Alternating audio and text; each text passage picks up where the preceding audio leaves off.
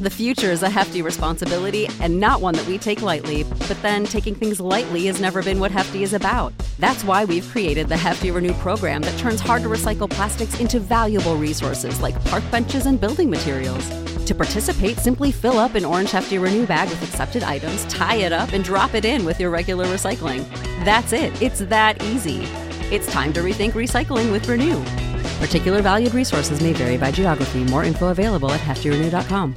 You know how to book flights and hotels. All you're missing is a tool to plan the travel experiences you'll have once you arrive. That's why you need Viator. Book guided tours, excursions, and more in one place. There are over 300,000 travel experiences to choose from, so you can find something for everyone. And Viator offers free cancellation and 24/7 customer support for worry-free travel. Download the Viator app now and use code Viator10 for 10% off your first booking in the app. Find travel experiences for you. Do more with Viator. Do you believe that children have the right to breathe mask-free or to go outside without the latest booster shots? What about the quote-unquote right to change their gender? Where do rights come from anyway? And why would you trust doctors to give you yours? Join the discussion this month at Unofficial Pediatrics, the Substack blog run by mainstream media's least favorite pediatrician, Dr. Adrian Gaty. Dr. Gaty was one of the first doctors in the USA to speak out against lockdowns, and he continues the fight for childhood innocence and well-being. If you are looking for a doctor who fears God more than he fears Fauci, then look to the second best four-letter word you'll hear today. It's not Z-U-B-Y, it's G-A-T-Y. Check out his blog, Unofficial Pediatrics, at gaty.substack.com. That's gaty.substack.com. Subscribe today for free and join the battle as he challenges Big Pharma, Big Education, and a few more Goliaths along the way. One more time, that's gaty.substack.com. Now back to the podcast.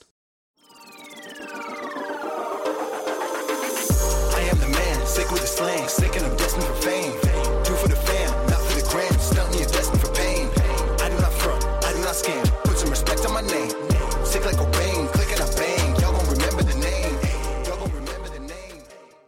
What's up, ladies and gentlemen, boys and girls around the world? I would like to welcome you back to the Real Talk with Zuby podcast. On today's episode, we have got on an author and serial entrepreneur. He's written a book which is called Failure Rules, the 5 Rules of Failure for Entrepreneurs, Creatives, and Authentics. And this is Andrew Thorpe King. Welcome to the show, man. Thanks, Zuby. Excited to be here. Happy to talk to you. Likewise, man. I've done a very brief intro there, Andrew, but for people who are not familiar with who you are, tell them a little bit about yourself. Sure. So like you said, serial entrepreneur, been involved in many spaces, kind of mostly a dual career in banking and finance and music. So started independent record labels, first one in 2000, a hardcore metal label called Thorpe Records, released records by known bands such as Madball, Blood for Blood, Slapshot, Sheer Terror. 2006, started a record label called Sailor's Grave Records. I've worked with bands like the Coffin Cats, the English Oi band, The Business, bands like The Creep Show, and many others. And I've also, like I said, had a dual career in banking and finance. So I've owned online lending companies, done financial planning, and currently in the payment space, working with financial technology companies as an executive banker in that space. Also, I've owned a gym and done other entrepreneurial things. I'm a spy novelist, so I've written a spy novel. And now I have this book, my first nonfiction book, Failure Rules, the 5 Rules of Failure for Entrepreneurs, Creatives, and Authentics. And this book really kind of more ties together all those disparate interests and kind of looks back at the lessons I've learned through some of the hard times and failures and challenges through these various efforts and rolls them up into 5 rules, which I've distilled into the 5 Rules of Failure. Awesome, man. Well, we're gonna get into all that, but before we jump through that, you've gone through quite a lot of stuff there. It sounds like you've lived multiple lives. So tell myself and the listeners a little bit more about your backstory. Yeah, so I think just thinking about like the genesis of this book, and just to step back, just to kind of give a brief kind of concise description for your viewers and for your listeners on what this book kind of how this might land on them. So when people ask me, you know, what is this book like? The description I would give is, imagine if James Altucher was a punk rocker, Ryan Holiday was a cigar smoker, and Jordan Peterson was covered in tattoos, and they collaborated to write a book on the value of failure. It might read like Failure Rules. So that'll give you a sense of, I think, what to expect from this book. And the genesis of this book really is throughout my 20s and my 30s. I was leading a young family. I have 3 children and my then ex-wife. And I was really trying to find a way to make my way in the world and maximize my income and marry that money with meaning. So it was this striving to marry money with meaning and to kind of utilize my highest conception of usefulness in the world, the highest usefulness of my talent stack in the world, and how difficult that was throughout my 20s and 30s to kind of stumble in that and to constantly evaluate what my internal spirit voice was kind of signaling to me was the best next steps to join myself succinctly with what I believe was my calling journey. And so this kind of goes through those concepts, ties them together, weaves in my experiences, layers in a bunch of case studies from virtual mentors, everybody from legendary boxer Jack Johnson to rocker Lemmy Kilmister from Motorhead, to author Stephanie Land, to commentator Glenn Beck, to a variety of different people and their kind of failure stories, and how their moments of failure really ended up being kind of a crucible moment that, while it was painful and it was true failure, it actually was something that ended up reshaping them into who they were meant to be, to then step into their highest usefulness in the world. And that really is kind of ties back to what failure rule number 1 is, which is failure purifies. So similar to the way that Nassim Taleb, the author of Anti-Fragile, talks about, I view failure as something that, if it's metabolized wisely and viewed correctly, it can be something where you actually gain from the harm, like a hydra. You're not just resilient where you get back up and keep going. You actually get back up stronger with that exponentiality kind of intact. I hear that. So tell me more about your life story. Where did you grow up? Grew up in the Philadelphia area, lived there for most of my life, then moved out to the Midwest, to Toledo, Ohio. It's in Northwest Ohio, close to Detroit, for about 7 years. And that's really where I really got the momentum going for my career in the music industry. I had already started my first record label when I moved out there, but I moved out there to work for, at the time, was an independent music distributor, Lumberjack Distribution, which ended up getting purchased by Mordan, and did a lot of great work there, was part of some of the early retail program setups for large bands like All American Rejects, bands like Poison the Well on Trustkill Records, and many other kind of big name independent bands where they kind of were on smaller independent labels that went through this distribution company. And I was one of the top salesmen there and did a lot of the retail program set up there and was doing my record labels at night. And eventually that blossomed into something that was full-time for a while before I kind of hit some turbulence. What was that turbulence? Well, I think a lot of it had to do with kind of the creative destruction of the transition from the piping of the physical retail landscape to the digital, the digitization of music, right? So where, in hindsight, long tail, now owning the IP rights to over 120 releases, I see that as a great thing. But in the height of it, I had a lot of physical product out in the market. It was hard to anticipate how soon that was going to more radically shift towards digital music. Streaming wasn't a thing yet, but iTunes was starting to be a thing. I had overinvested in a few releases and got overextended and over-leveraged. And at the same time, this digitization of music started to accelerate. But you still had to kind of cooperate with the physical market. And that whole model where you're shipping out a lot of physical product on release date, paying a lot of money for pricing and positioning and listening stations throughout the retail stores, and dealing with the risk of returns coming in, which have their own attendant fees attached to them. And those percentages started getting worse as the digitization occurred. And I found myself in a hole where I actually had to kind of, shift from going full-time in the music industry to part-time and kind of lay off the infrastructure of the full-time operation and turn it into more of a managed portfolio of IP rights over time. And I've since maintained that for, about 15 years now. I hear that. So given what you mentioned was going on in the music industry at that time, I'm presuming you're talking about the mid-2000s.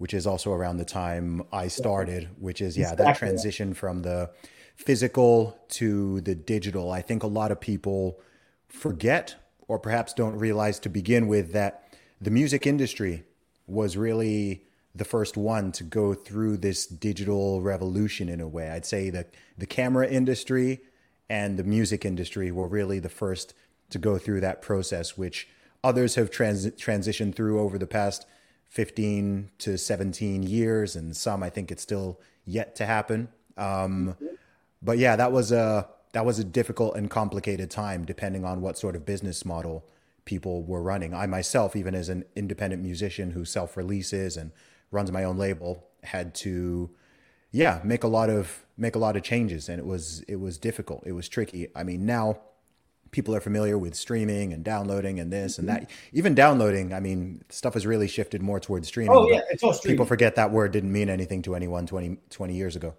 That's right. I mean, I remember when downloads first happened, it was really viewed as froth, as extra. I mean, there were some people that were proponents that it would eventually be the core, format. But nobody was really in the industry convinced of that. There was still this nostalgic attachment to holding the physical product, to seeing the artwork, to reading the liner notes. And I think like the foresight to know that oncoming generations weren't going to be attached to that wasn't quite there to the degree that it should have been soon enough. And I think I was probably victim to that mentality to a degree. I hear that.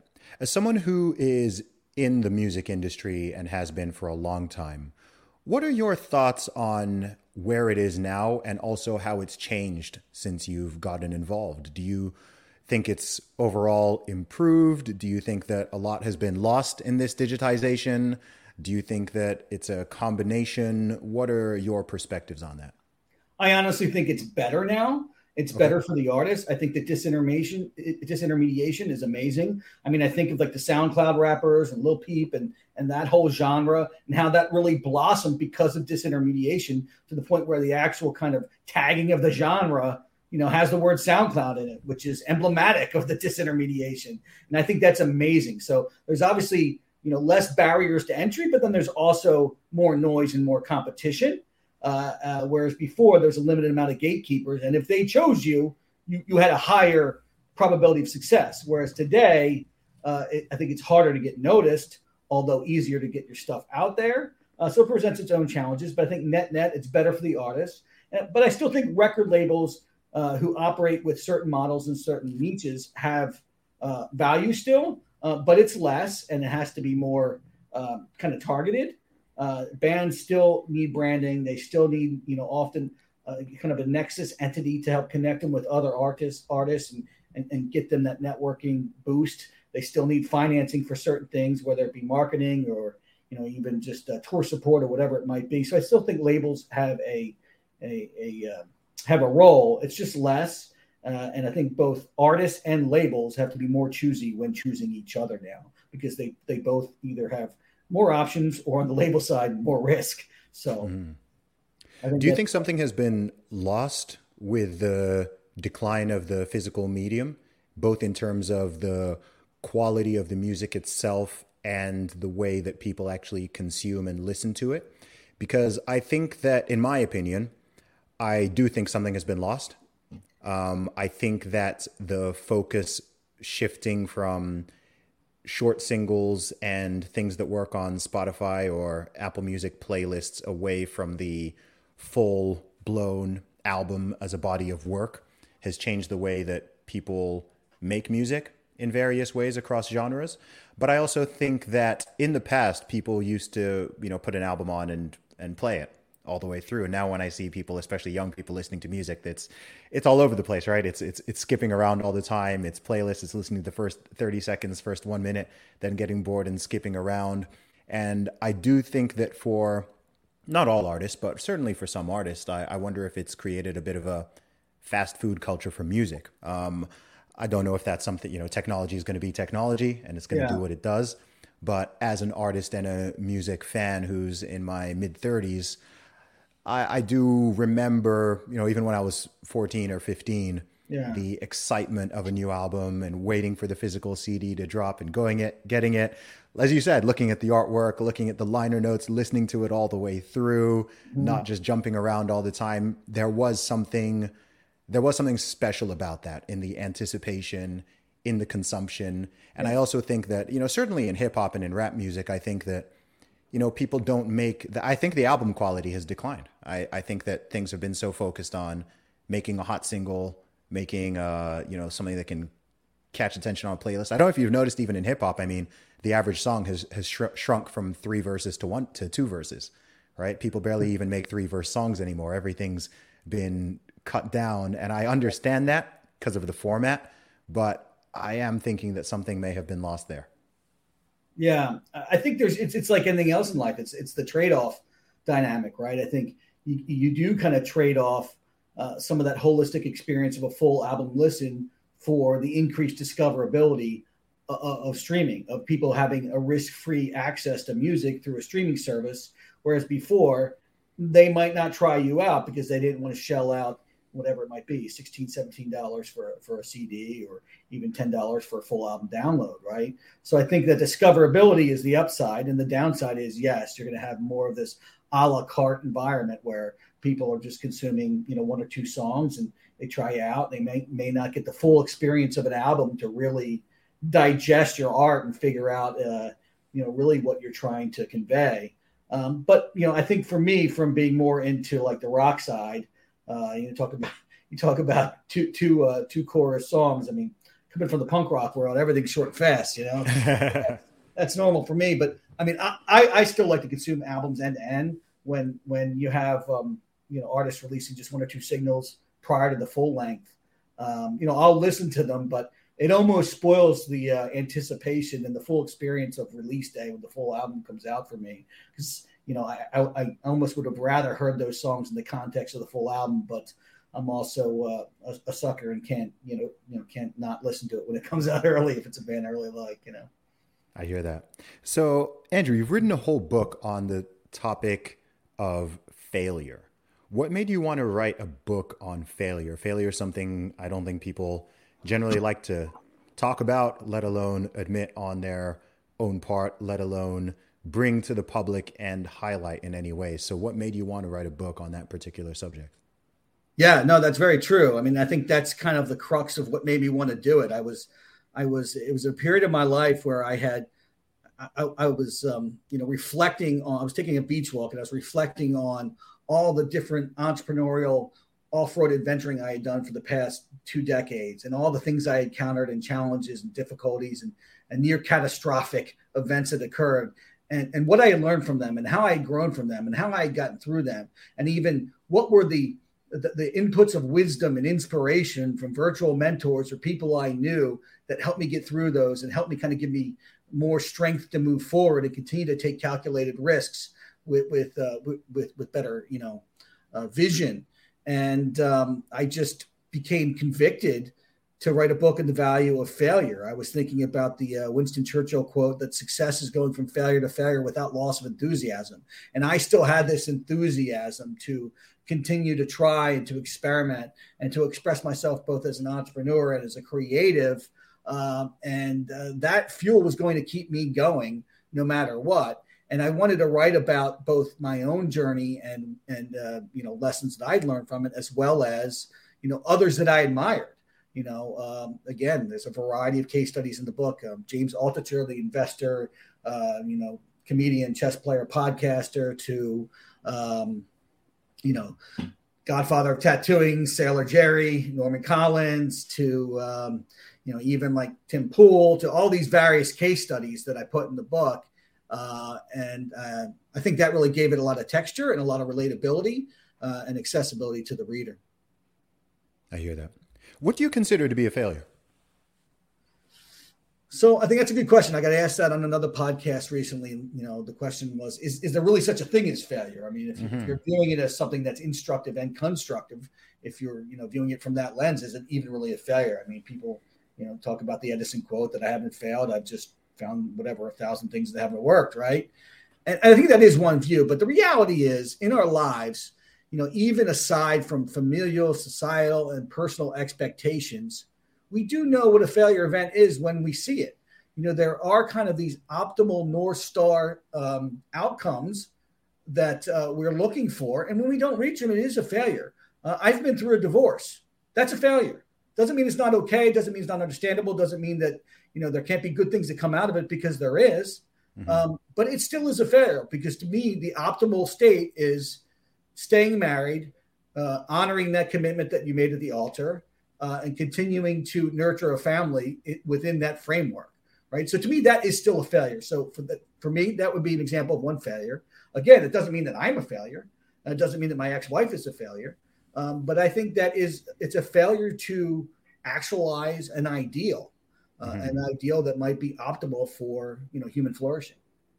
Got it. So to paraphrase that, I guess the way I would understand it, which is similar to what you said, is really missing a goal, missing a target, missing something optimal or ideal that you are aiming for. And I think it's important I almost think of failure and success in sort of two ways. I think that there's short-term and long-term. And I think maybe that's when people say something like, oh, there's no such thing as a failure. It's just, if you learn from it, it's not a failure, or you're not failing, you're finding out ways of things that don't work. I think they can both kind of be true.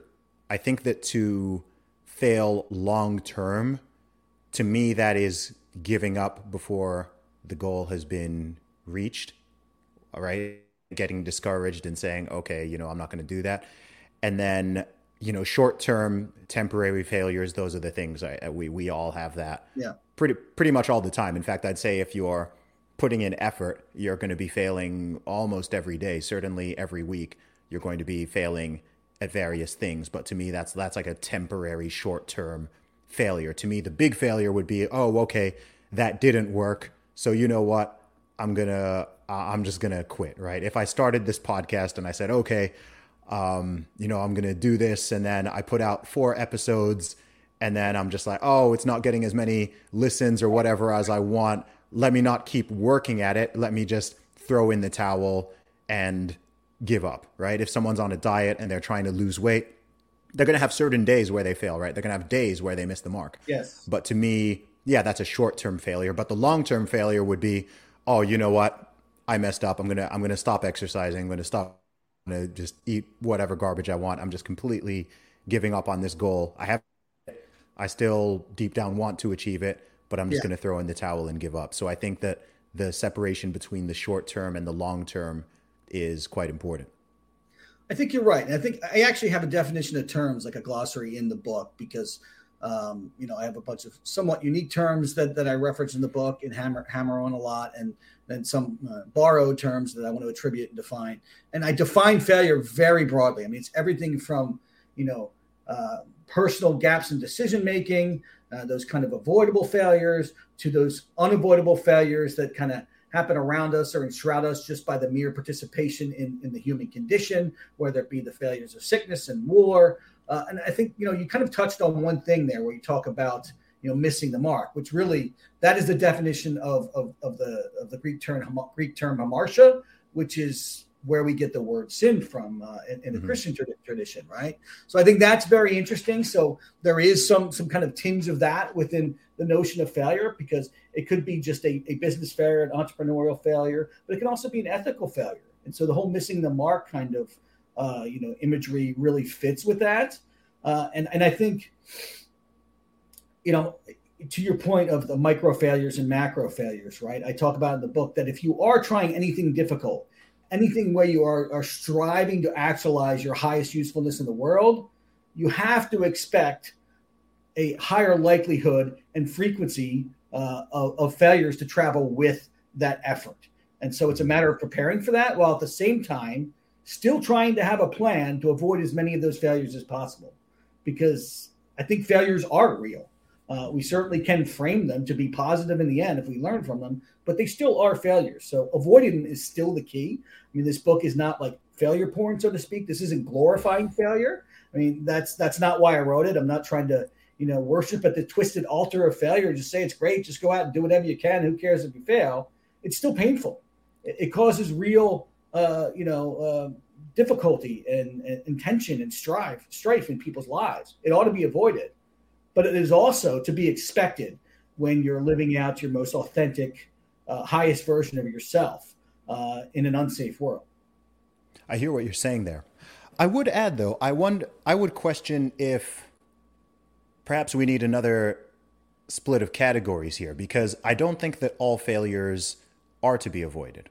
I think absolutely there are some failures that we want to avoid, but I would say that there are some minor failures, errors, mistakes that if you are going to learn, you have to make, right? You can't actually acquire the skill or acquire the ability without having multiple small failures. If you're learning to play an instrument, you're learning a language, you're learning to do a sport, pick up a new skill. There's no way you can acquire it. If you're so concerned with temporarily failing or making short-term errors, it'll block you completely. You'll be paralyzed. You'll think, oh, I can't even, you're trying to learn a language and you're like, you know what, I'm not going to write anything. I'm not going to say anything because sentence is going to have an error in the pronunciation or in my accent, or I'll get the word wrong or whatever. And actually, if you're learning to speak a language, you really want to just be speaking and making a bunch of errors and constantly failing and being corrected. And that's even how we learn our own native languages.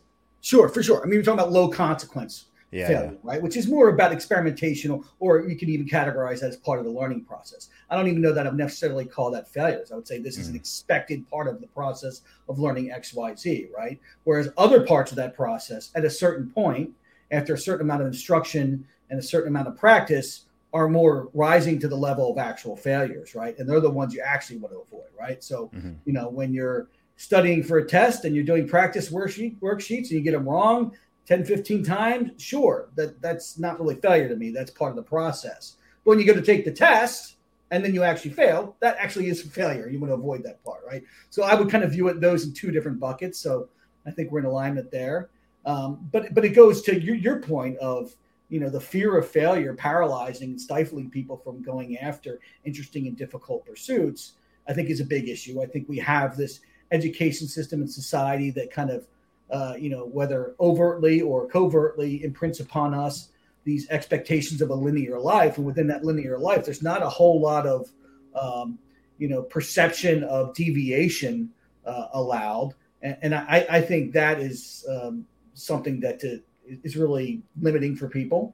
And so a lot of the people that I write about in the book are people that kind of, deliberately, defiantly deviated from linear lives and led nonlinear lives and went after unorthodox career paths where there really was no blueprint on how to actually make it happen, that they had to kind of iterate and take risks and, confront danger in order to carve out their path. And I think they're really kind of the stories that really animate me and inspire me and resonate with kind of the contours of my own personal narrative. I hear that. Andrew, here's a question that I myself am wondering the answer to as we're having this conversation, but I'm going to pose it to you. If there is a failure, or if you fail, does it always mean that you've made a mistake? That's a good question. I suppose you could always have had more information. You could have always found ways to prepare more, but I don't think that's realistic. And I think those that are stuck in that kind of neutral gear don't move forward the way that they ought. So I have a chapter in the book that, essentially is anchored around a Jesse Isler quote of, he says, "My life has been ready, fire, aim, and it's been one of venture," right? And he's a wildly successful, entrepreneur, rapper, owns an NBA team, all of that. And I kind of tweak that just a little bit and say, approach things with a ready, ready, fire, adjust your aim in flight kind of, approach, right? You can't wait for perfect conditions to get something started. You take as much input as you can, seek as much wisdom and information as you can, but at a certain point, you have to just get started and then let the failures come and deal with them as they come to the best of your ability. I talk about kind of the duality of the Peter Thiel from 0 to 1 quote about, having a bad plan is better than having no plan at all. You still need a plan. So the duality of that versus Mike Tyson saying it's great to have a plan until you get punched in the mouth. And I think both are true. Like you need to have a plan, but you might get punched in the mouth. So prepare to iterate along the way as failures and roadblocks and detours are presented. Mm-hmm. What are the 5 rules in the book? Failure rule number 1 is failure purifies. So again, it's the idea of the phoenix must burn to emerge, that oftentimes our failures are a way of kind of burning off the kind of incidental slop that builds into our lives, whether it's stale or bad ways of thinking, whether it's relationships that aren't serving us, whether it's a career path that isn't serving us. And I think sometimes in those failure moments where we feel like everything's falling apart, we need to step back and take a look and see what's being burned off of us and think about how that might actually be good for us as we now have an opportunity to kind of reshape our thinking or reorganize our life to move forward in a stronger or more holistic way. So that's failure rule number 1 is failure purifies. Failure rule number 2 is nothing is safe. And I have many examples of this rule in the book. I think most notably I talk about Mike Rowe and how he had an episode of Dirty Jobs called Safety Third, which was really just to say, not necessarily put safety third, but let's not put safety first all the time. Let's really look at safety as something that needs to be weighed against other competing priorities that might have higher value than safety.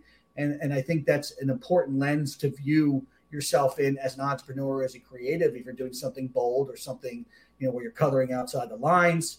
And failure rule number 3 is money is spiritual, which really kind of stems from a quote from Rabbi Daniel Lapin, author of Thou Shalt Prosper.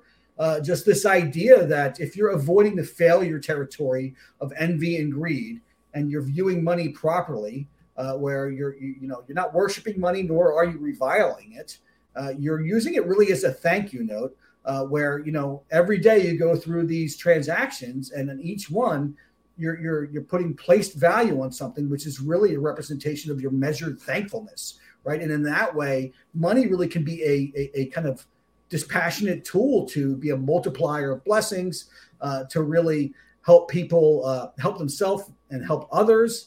And I think so kind of the glorification and the demonization of money needs to be avoided as failure spaces. And we can view money as really this tool of spirituality to invoke and evoke blessings in our lives. Failure number 4 goes back to what we were just talking about, which is failure prevention. So it's a strategy for preventing failure. I call it the thing 1 and thing 2 dependency, which has nothing to do with Cat in the Hat.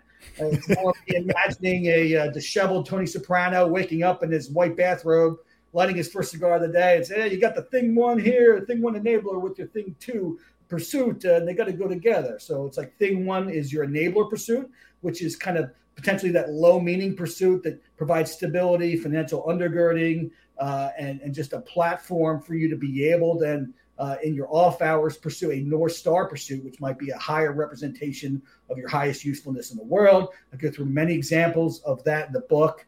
Most notably, there's a record label from Boston called Bridge 9 Records. The owner, Chris Wren, launched that label by building an enabler pursuit, his thing 1, to pay for it, which was a merchandise company called Yankee Suck, where he would go, at Fenway and sell all this merchandise to the Boston fans who hated the Yankees. And while it might have been good money chasing after bad, he used the profits from that to then kickstart his record labels and underwrite his first 15, 16 releases. And so it's those creative types of ways of creating a thing 1, thing 2 dependency that I detail in the book, which I think is a good failure prevention mentality as people go about trying to pursue their North Star dreams. Failure rule number 5 is you are not your failures. So this is the idea of decoupling your failure events from your identity and seeing them just as events that you can learn from, that you can, be purified from, reference back to failure rule number 1. And so I go through a variety of case studies in the book about that. Everything from former gang leader Elgin James, who's actually the brother of Jocko Willink, and he was a gang leader for a violent, militant, straight-edge, hardcore gang that would beat up anybody that used drugs or alcohol at punk rock shows in the late 90s and early 2000s.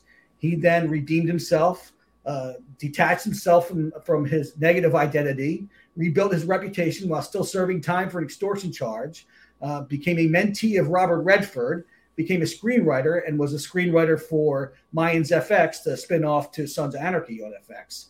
So I go through his story. I go through commentator Glenn Beck's story of how prior to him being who he was a divorced alcoholic DJ, dabbled in cocaine use, was obnoxious to everybody around him, found God, found purpose, to couple himself from his failures and found a way to pursue his North Star dream in that pivot. So it's stories like that I go through that kind of connect to failure rule number 5, you are not your failures. I hear that. And when you were writing the book, did you directly reach out to some of these people that you've mentioned, or these people you've met or know or have conversations with? Yeah, some of them. Okay. Those that I knew, and I would kind of go back and forth with them on what I was thinking. And others I did not. I mean, the stories are public, and I just kind of extracted them from what is known and what is public. Got it. Yeah, no, it's interesting because a few of those names are people I've met and know personally to some degree. Some of them have been on this podcast. I've been on some of their podcasts, and when you mention guys like James Altucher, I've spoken to many times.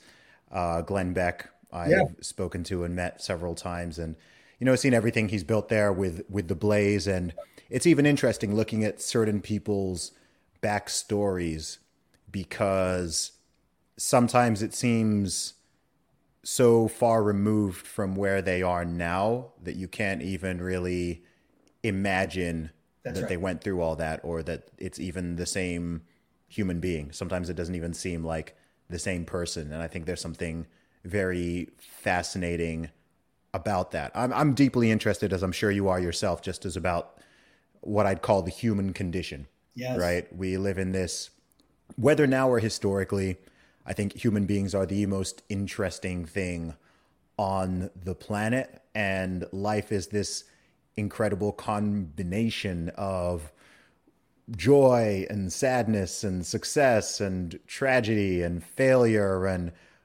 unavoidable catastrophe and avoidable catastrophe and all of this stuff. I mean, it's complicated enough on an individual level, and then when you take millions, hundreds of millions, billions of people, put them all on the planet and have them interact with each other, it's complicated. I think it's beautiful, but it's very complicated. It can get dark. It can get wonderful. It can get to the point where you have days and times where you feel this real love for humanity, and then other times where there's this darkness and you're just like, oh my gosh, what is wrong with human beings, and how on earth they're, especially when you read through history or you see certain things going on around the world, and you're just like, what is up with people?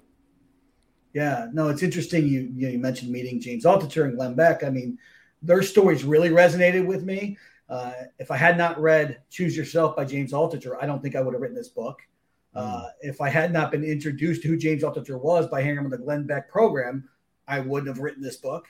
So it's like these kind of connections do inspire, right? And if both of them held on to identifying closely with their failure events, they would not have resurrected from them and became who they became, which has gone on to influence and impact and bless others with their stories and their message. I just find that inspiring, fascinating, and really full of hope. And that's kind of why I wrote this book. I wrote this book and I'm putting a lot of effort into building kind of the tentacles around getting the book out there, because I believe that these stories have power. I believe that these messages, these lessons, these rules have power to really potentially be, at least one of the pieces to help somebody put their life back together in certain crucible moments.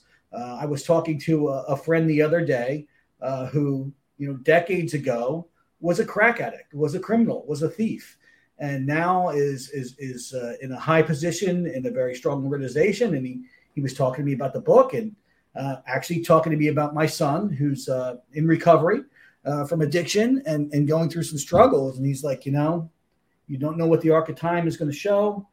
He was talking about failure rule number 5, you are not your failures, and how he's learned to kind of invoke that in his own life to get to where he has and have that contrast of his current self versus his past self. And I just think that message of people learning how to appropriately shed the failures of the past, particularly ones that might be more ethical failures, with an acknowledgement that you're still going to have messiness and consequences you have to deal with. It's not like you can just, cause harm or cause dysfunction and walk away clean, right? You still have to deal with those results, but there is that light on the other side if you choose to chase after it. Yeah, absolutely. I think that number 5 is incredibly important. I think, in my opinion, a mistake a lot of people make is identifying into and sometimes even taking refuge or pride in failures or negative labels or negative aspects about themselves.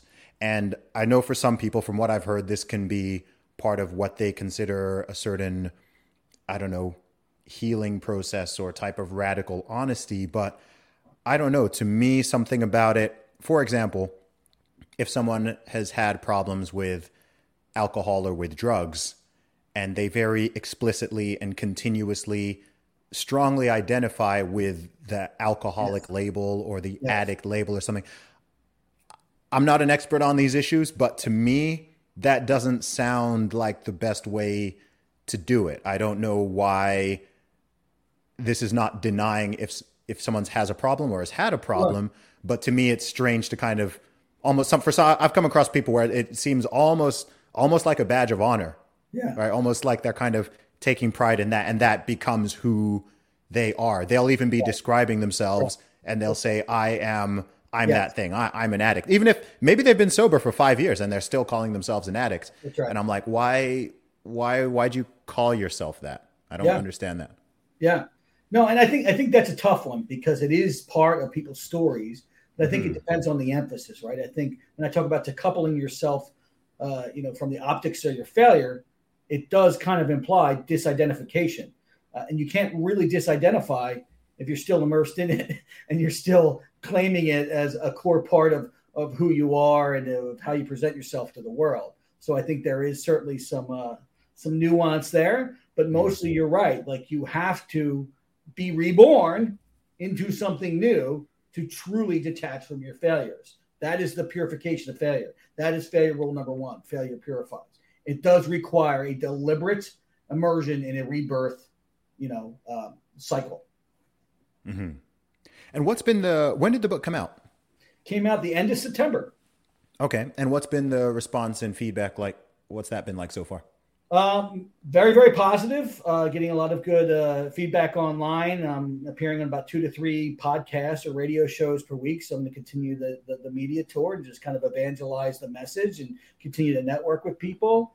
And it seems to be resonating with people. I mean, particularly for me, the subcultural spaces of the cigar culture and the punk rock music world, since I have a lot of kind of intersecting case studies within those worlds, but then even the larger kind of entrepreneurial thought space is also resonating with it as well. As well as, faith-based kind of spaces and even kind of, the libertarian ethos. I mean, while this is not a political book at all, I mean, I have quotes of everybody from Stephen Colbert to Ben Shapiro. I have blurbs from everybody from Christian Picciolini, author of Breaking Hate, who is very, very liberal, to a blurb from Andrew Wilco, who's also a friend, who has the Wilco Majority conservative radio show. So it really crosses the political spectrum. But at the core of it, for me, I think about the Breitbart quote that, politics is downstream from culture. And I would go one step farther and say personal ethos is downstream from culture. And so for me, I'm focusing more on personal ethos with the content of this book. In the same way that kind of Arthur Brooks, the great strategist, libertarian thinker, and author, is doing a similar kind of thing in his career, because I really think that is kind of the controllable, transcendent realm for people to start at, right? I mean, many people are called to kind of macro political, activism, but some people I think are called to more of talking about personal development and how to kind of think about your daily micro decisions. How to kind of maintain that internal PMA, positive mental attitude, not Napoleon Hill and my man John Joseph, who wrote the foreword of this book, frontman for the Cro-Mags, author of the PMA Effect. It's that and how that can affect your relationships and your work life. I think it really all starts there. And for me, I have very much more of a right-leaning libertarian kind of ethos that informs how I live my life. And that's visible to a degree in the book as I go through case studies of Lemmy Kilmister from Motorhead, who was more libertarian leaning, or Godfather of traditional tattooing, Norman Sailor Jerry Collins, who had his own radio show back in the day as Old Ironside. It was a libertarian radio show, or, even, more libertarian adjacent, I guess, Tim Pool. There's a case study on him. So I think that's probably visible. If somebody wants to try to like pin me down to some sort of political leaning, but it's not a political book, but it does have, I think, applicability and will appeal to those of more of like a libertarian mindset. I hear that. Well, so, freedom shouldn't be controversial. I think sharing your story is so important. I do believe that most adults probably should write a book. I know that most won't, but I often think about how both positivity and negativity can ripple outward. We touched on this earlier, just the importance of sharing one's story and experiences.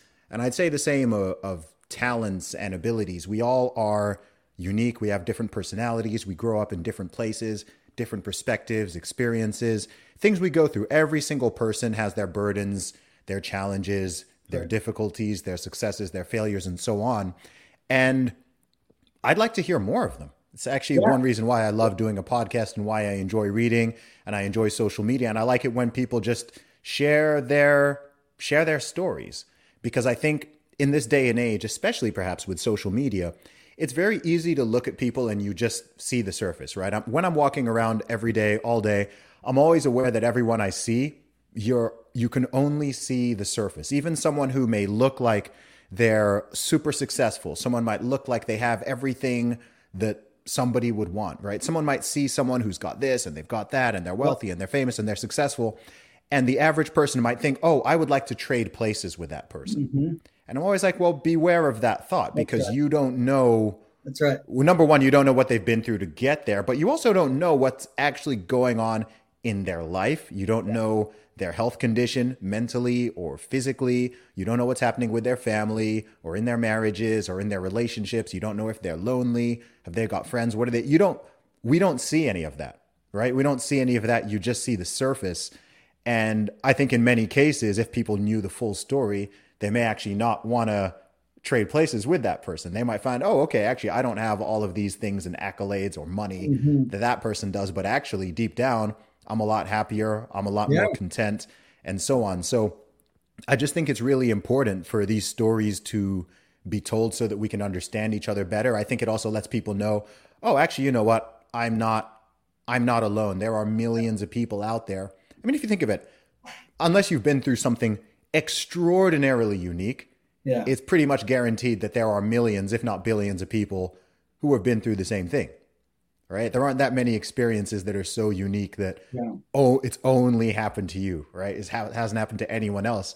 But I think that if those stories are not shared, it can make people think, oh, wow, I'm dealing with this completely by myself.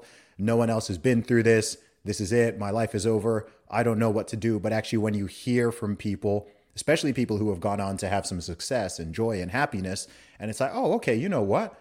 That guy also went through this thing. That gal also went through this thing. And by them sharing the story, that suggests to me that I can also get out of this rut, or I can also elevate. Yeah, no, I think that's part of the reason I wrote the book too. It's to kind of aggregate all these stories that are unique, but also have shared common lessons that can be extracted from them. While the stories might be unique, while the events might be somewhat unique, or the convergence of events might be unique, the lessons that can be pulled out of them are applicable to many, right? And so it is that shared humanity, that being participating in the human condition, which is imperfect, which is another theme that I kind of exalt in the book, which is the Japanese term of wabi-sabi, which is, as David Lee Roth would say, it's a little perfect because it's perfect because it's a little, effed up. So, that's what is that? What is that term? Wabi-sabi, which is essentially the beauty of imperfection. Okay. Right. And I think like seeing that things through that lens, I think can help you to your point, separate, an envious impulse and convert it into an inspirational pursuit, where you might view somebody, instead of being envious of them, you might just be curious and you study them. You find out what might merit inspiration in their story or their mindset. And at the same time, you find a way to be content in all circumstances yourself, just like the Apostle Paul would talk about, whether rich or poor, whether free or enslaved, that you're content, or free or in prison, that you're content whatever stage you are, while still striving to be better, while extracting the positive lessons from others without being envious, And I think that's a difficult thing or a difficult state of mind to fall into. But that's part of the message of the book as well. I hear that. Andrew, what do you think is the biggest challenge for where we are right now in a society or in a culture? Different people have different answers to this, but in your perspective, what do you think is the biggest challenge that, say, the average American or average Westerner is going through? I would go just back to the fact that we have more and more drifted from our connection to ancient thought. We've been more obsessed with information and less curious about wisdom. And, I think of, whether it's, whatever framework it might be from a faith perspective, whether it's the non-attachment ideology of Buddhism, whether it's the non-faith expressions of wisdom of Stoicism, whether it's the spirituality of Christianity or ancient Judaism, or I think of the Maharal of Prague talking about letting the spiritual lead the physical. I think all of that goes back to us not knowing how to be still, be silent, to take appropriate time to take inventory of ourselves and all facets of our life, mental, physical, spiritual, relationships, and to really focus on eternality and transcendence. So for me, that has been the core for me, where the externals can shift and change and rearrange. And while I still want to maximize the externals in my life and live a big life and thoroughly enjoy my life, even materially, it all comes back to that core having to be spiritual. And that's not nourished without intentional times of solitude, with the surplus. And that to me has been very beneficial. And I think that society would benefit from kind of drifting back more towards curiosity of ancient ways of reflection versus, kind of the messy, nonstop, ADD driven informational onslaught that we all are forced to navigate every day. I hear that. Do you have any habits or practices that you personally do in order to keep that sanity and perspective? 100%. Yeah. Weightlifting, hiking, cigars in the hot tub, in between meeting, getting on my knees, praying in the office, whatever I can do to stay connected to the divine and to keep that vertical communication going as the horizontal chaos surrounds me. I hear that. Andrew, before we wrap it up, where can people find you online and where can they check out your book as well? Sure. The book can be found anywhere books are consumed online in all formats, including an awesome audio book that was done with some great musical accents within it. Andrew, did you record it? Did you record it yourself? Did you narrate it? I did not. I actually had a voice actor. Yeah. Jay Asang, who was an actor in Twin Peaks on Showtime, did it, and he did a great job. Maybe next time I'll do it. Website is andrewthorpeking.com. No E on the end of Thorpe. From there, you can find links to sign up for a free Failure Rules mini course and get on my email list. You can find awesome merchandise from my new merch company, Soul on Fire Supply Company, which echoes a lot of the ethos of the book with some really cool designs, as well as there's a soundtrack to the book because I love music and all stories need soundtracks, including failure stories. So you'll find a link to that. And also my YouTube channel. I do a lot of great kind of produced videos to animate the themes of the book in a different way. That's awesome, man. Tell me a little bit more about the music that goes with the book. Yeah. So, I'm a punk hardcore guy. So a lot of it's punk and hardcore stuff. Bands like Madball, Terror, the Rumjacks, an Irish punk band, Flatfoot 56, who I worked with, lots of different bands. There's also some kind of, outliers of more mainstream stuff, whether it's Eminem or Machine Gun Kelly or Everlast, who used to be in the House of Pain, or, even have a Bob Seger song on there. So it was really like, these were specifically the songs for which the lyrics buoyed me during hard times and failures that I wrote about in the book, or they were songs that I was actually listening to and inspired me as I wrote the book. So it literally is the authentic soundtrack to the book. Got it. Awesome. Andrew Thorpe King, thanks for coming on Real Talk with Zulu, man. I appreciate you. Thanks for having me, man. No doubt. I am the